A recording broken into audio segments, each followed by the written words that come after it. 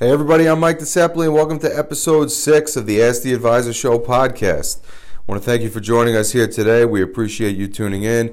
Our mission is to transform the way that personal financial advice is delivered, so we appreciate each and every one of you for helping us along our mission. But today I want to talk to you guys about the number one thing that holds people back financially. And these are the dirty little lies that you tell yourself every time that you make a bad decision with your money. And look, we get it. Nobody likes making mistakes, whether it's in your personal life, your financial life, your work life. Nobody likes to make mistakes, but the only thing worse than making a mistake is making it twice. Each mistake that we make is an opportunity to learn, to grow, and improve from that mistake. And when we don't do that, we're missing a big opportunity. So today I want to hit something head on. It's something we see a lot in our work here in the office through many years of talking to different people in different walks of life, in different stages of their financial journey.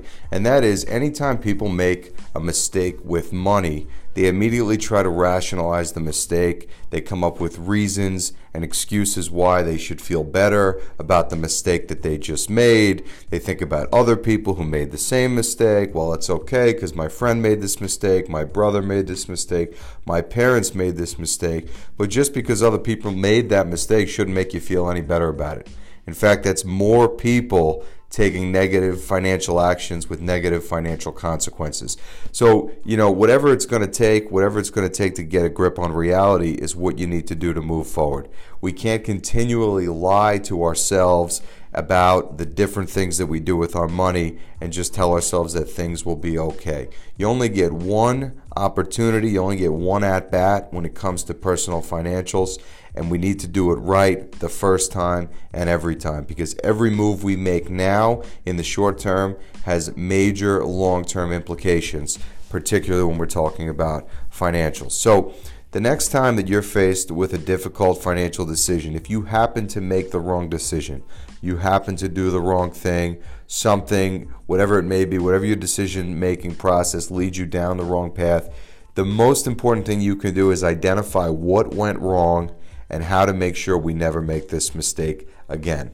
Many people they're emotionally soft and they can't face a bad decision head on, so then they try to justify it, they try to rationalize it, and they come up with all the different reasons why it's going to be okay.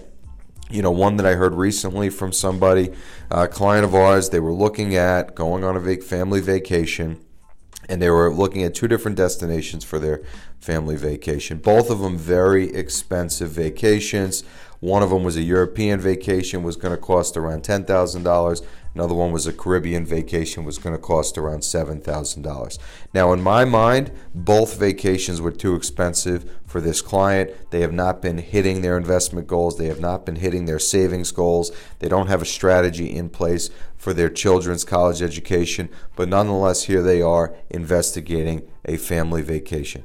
We get it. You want to make memories with the family. But how much money are you saving, investing, and putting away for your future versus how much you're spending is a very important thing to look at. So all told, the client chose the cheaper of the two vacations, and they justified spending $7,000 on a vacation with the simple lie that, well, if I went with the other route, I would have spent $10,000. So I actually saved the money. And the reality is that's false. They didn't save anything. They still spent $7,000. But this is the way people try to compartmentalize decisions. They try to rationalize decisions.